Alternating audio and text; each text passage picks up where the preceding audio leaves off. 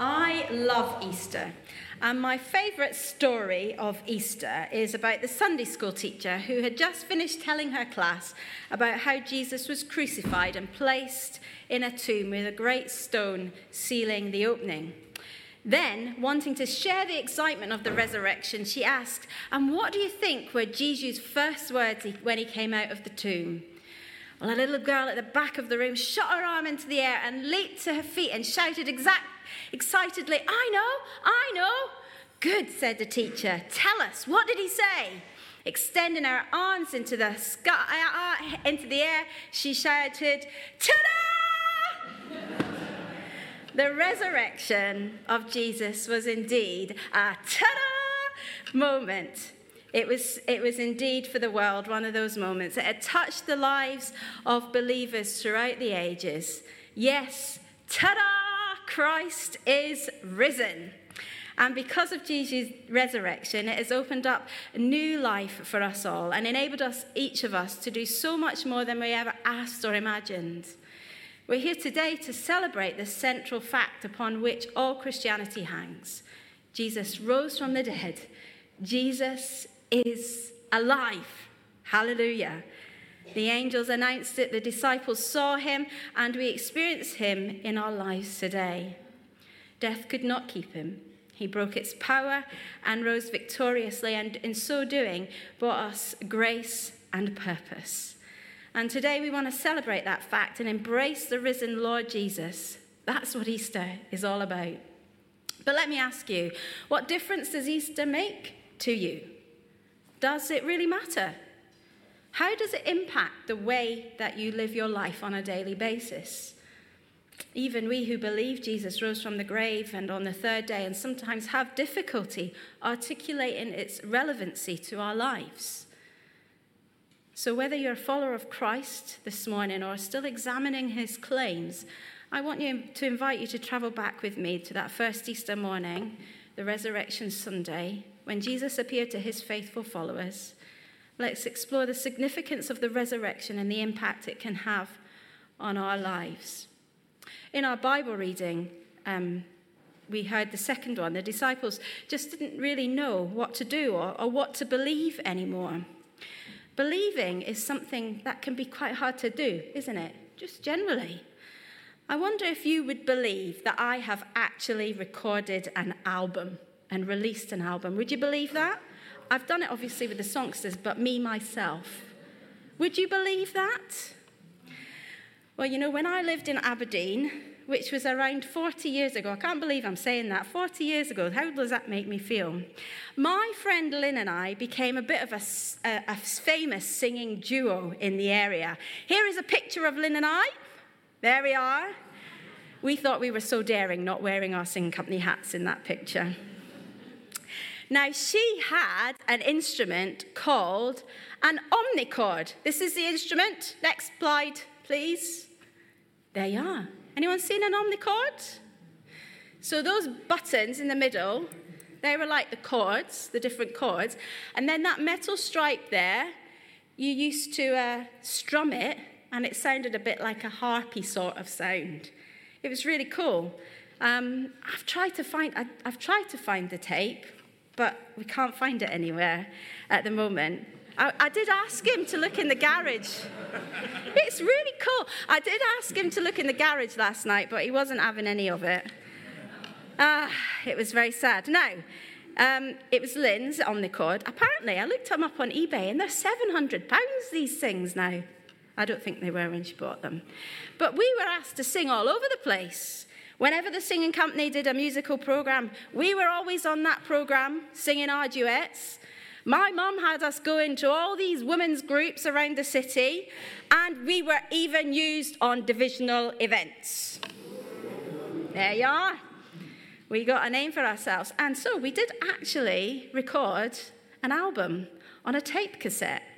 Lynn's dad had this recording equipment which he set up in the kitchen, and we produced this cassette tapes, and we sold them, and people bought them.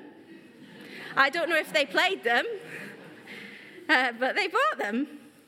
And as I said, today I'm just really gutted that I can't find the tape, so I can prove to you that I did do this. However, that picture was our album cover, if you're interested in it. And if I ever find the tape, I will let you listen. I will. Now, one of my favourite songs we used to sing was the Bill and Gloria Gaither song, Because He Lives. Familiar song to many of you, hopefully. Hopefully, because we're going to sing it later. And of course, this song is a beautiful song of Easter. And it always comes to my mind this time of year. And of course, it's no different this year. The song has been playing around in my head for the past week or so. Now, Bill and Gloria Gaither have written some wonderful Christian songs. And Gloria wrote this particular song in the 1960s. And at the time, she was expecting her first child. And the couple were going through some terrible problems. Bill had been seriously sick. And their music had even been criticized for not being spiritual enough. On New Year's Eve, Gloria wrote this. And here's the quote coming up. I sat alone in the darkness, thinking about this rebellious world and all of our problems, and about our baby yet unborn. Who in their right mind would bring a child into a world like this? But then something happened to her, and this is what she said then. I can't quite explain what happened in that next moment, but suddenly I felt released from it all. The panic that had begun to build inside me was gently dispelling by a reassuring presence and a soft voice that kept saying, don't forget the empty tomb. Don't forget the empty tomb.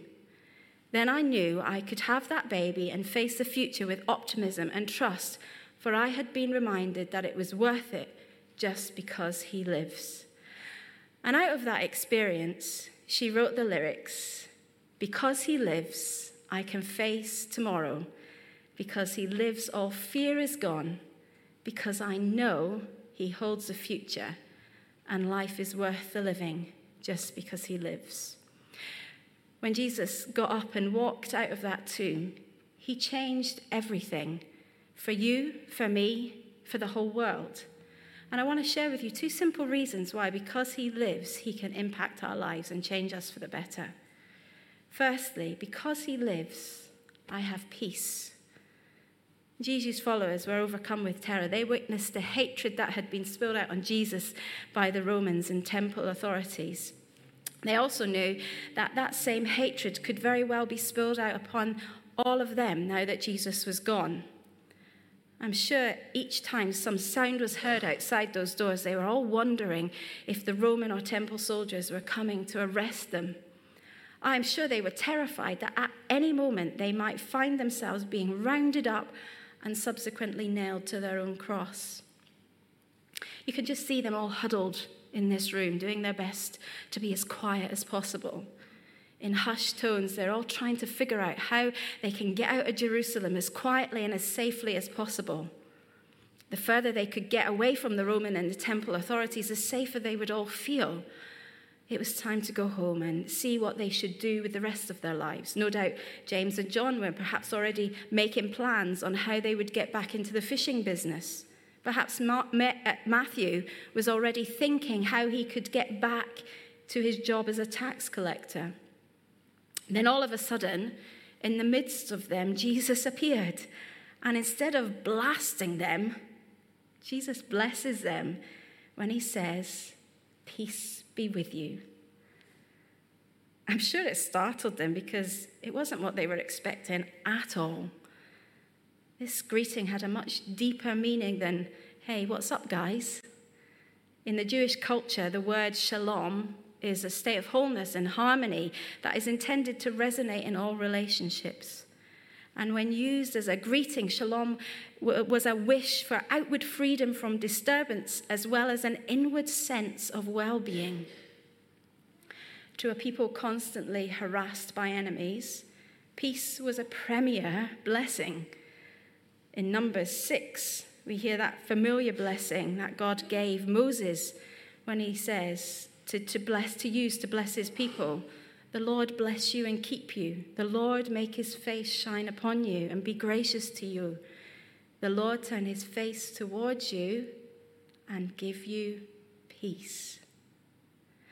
The New Testament describes at least three spheres of peace. Peace with God, that's the vertical dimension. Romans 5 says, therefore, since we have been justified through faith, we have peace with God through our Lord Jesus Christ. This word can also mean to set at one again. You can have peace, the peace of God.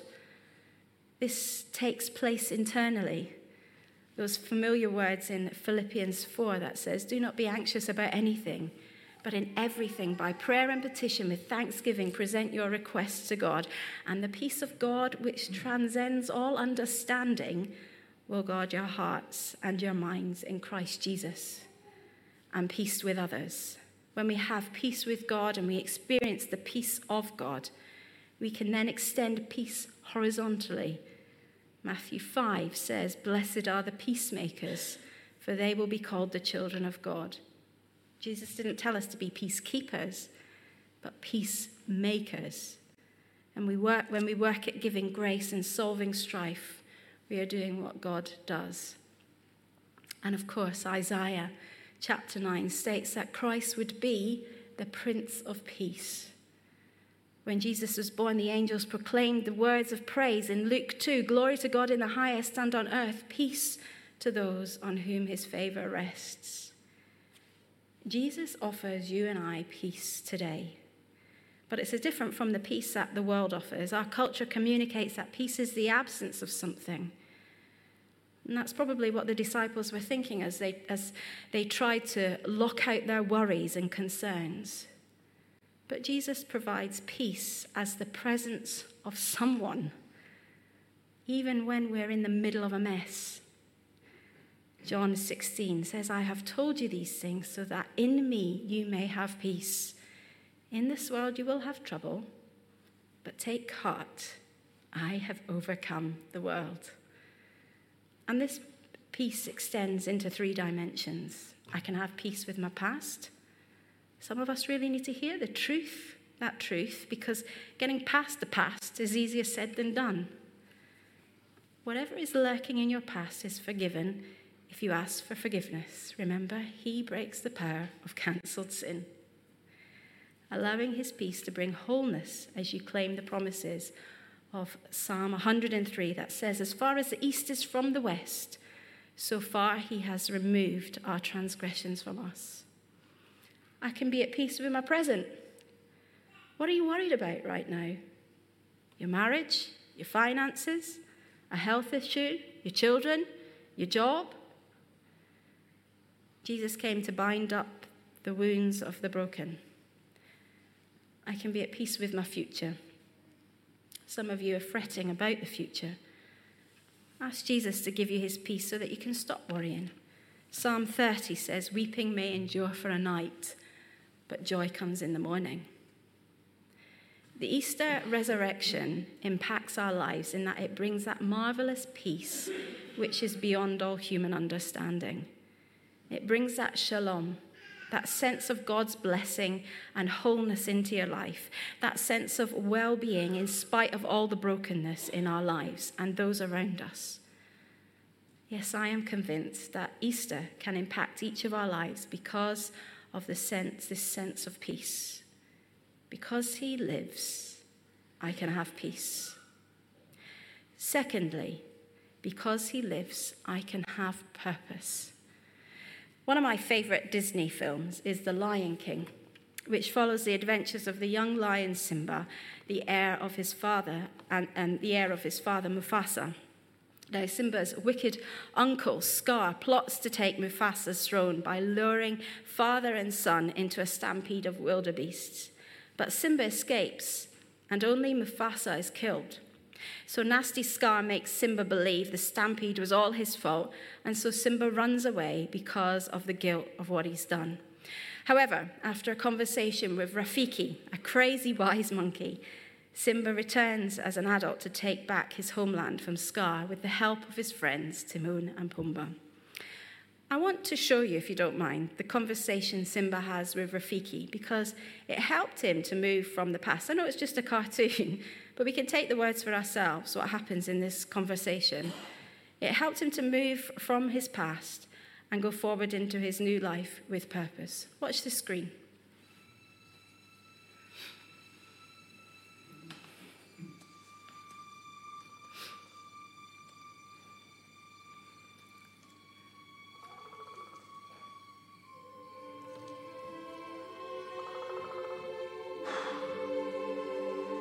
That's not my father.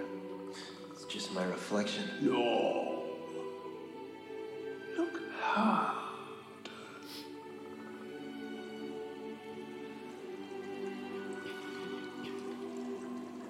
You see, he lives in you.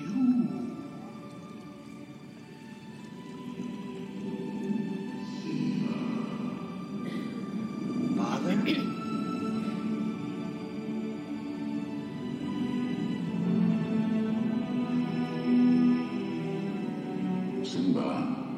You have forgotten me. No. How could I? You have forgotten who you are, and so forgotten me. Look inside yourself, Simba. You are more than what you have become. You must take your place in the circle of life. How can I go back? I'm not who I used to be. Remember who you are. You are my son, and the one true king. Remember who you are. No, please, don't leave me. Father! Remember. Don't leave me. Remember.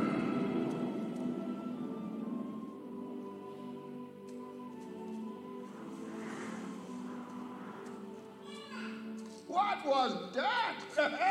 The weather. Very peculiar, don't you think? Yeah. Looks like the winds are changing. Change is good. Yeah, but it's not easy. I know what I have to do, but going back means I'll have to face my past. I've been running from it for so long. Ow! Jeez, what was that for? It doesn't matter. It's in the past. Yeah, but it still hurts. Oh, yes, the past can hurt. But the way I see it, you can either run from it or learn from it. You see? So what are you going to do? First, I'm gonna take your stick. No. Not a stick. Hey! Where are you going? I'm going back! Good. Go on! Get out of here!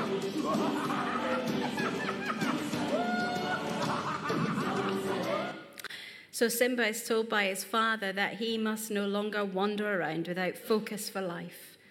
He needs to take his place in the circle of life. He needs to begin again, have a new purpose.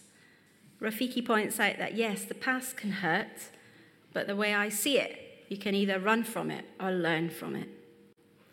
Jesus' resurrection allows us to have a new purpose. We can put the past behind us and yet still learn from it and begin again. We've been given a confirmation and a commission. Jesus says, "Peace be with you. As the Father has sent me, I am sending you." His peace is given so that we will be about his purpose. He gives his grace in order to be sent out. The disciples are given a message that cannot be kept in a locked room. Likewise, we can't get too comfortable within the walls of this building or our own home.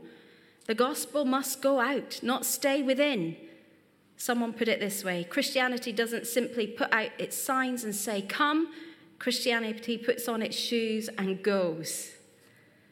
The disciples' purpose was to spread the word about the cross and the empty tomb, to share the message of Jesus with their friends, neighbors, and relatives.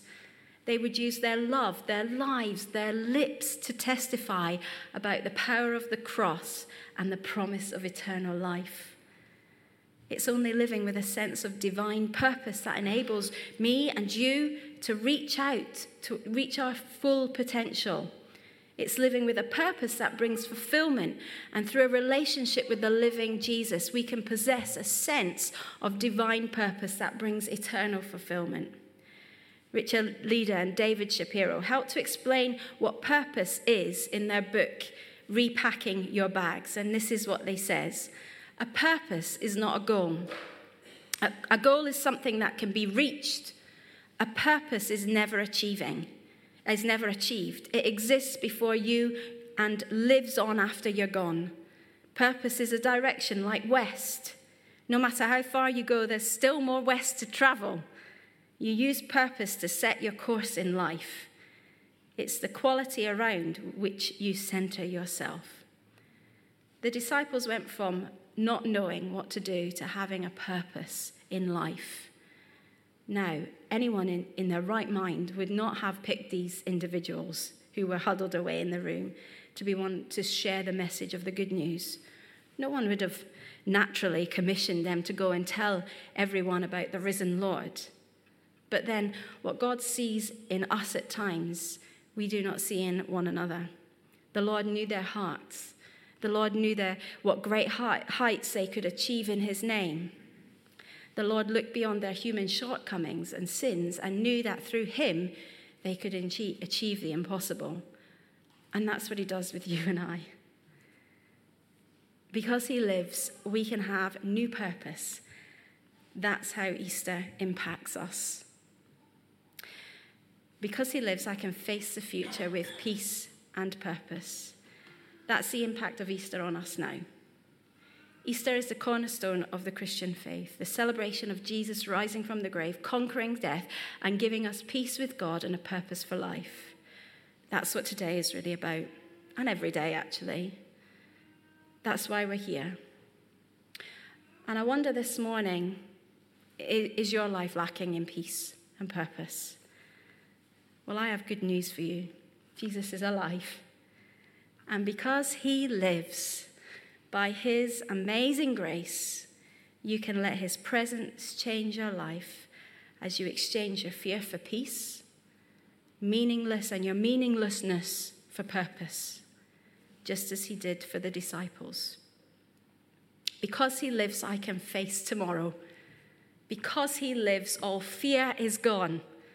Because I know he holds the future and life is worth the living just because he lives. Well, as we spend a moment or two in reflecting on his peace and purpose in our lives, I want us to use that song. And I pray that as we sing it, we can be alive anew in grace and purpose. It may be more of an upbeat song, but the words are great for us as we reflect and respond today. Because he lives, I can face the future. Louise, would you just play it through, just to the verse and chorus, just to remind us of the tune? And then let's sing together in this time of reflection and response, these great words.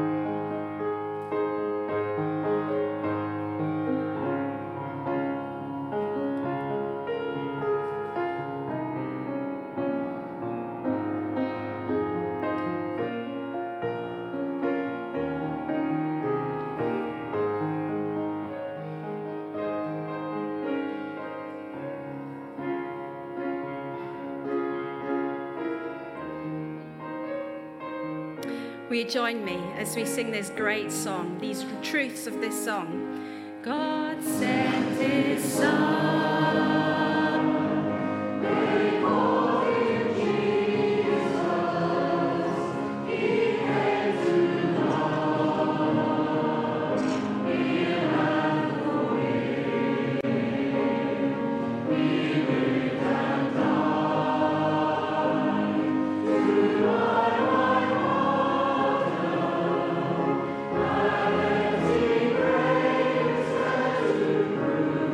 Say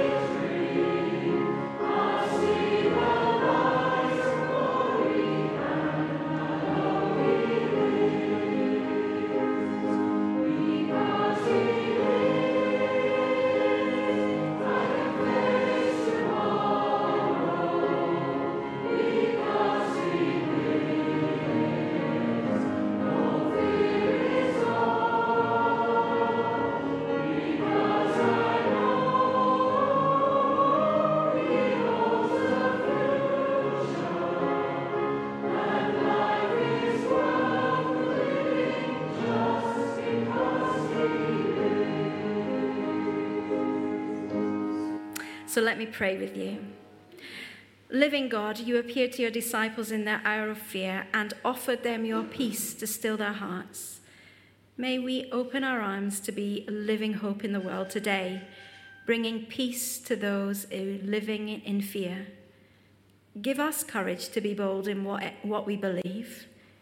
May we hold firm to your promises of life and hope and strive for a new world free from poverty, injustice, and conflict.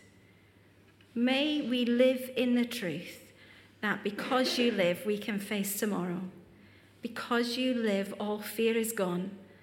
And because we know you hold the future and life is worth the living just because you live. Amen. Amen.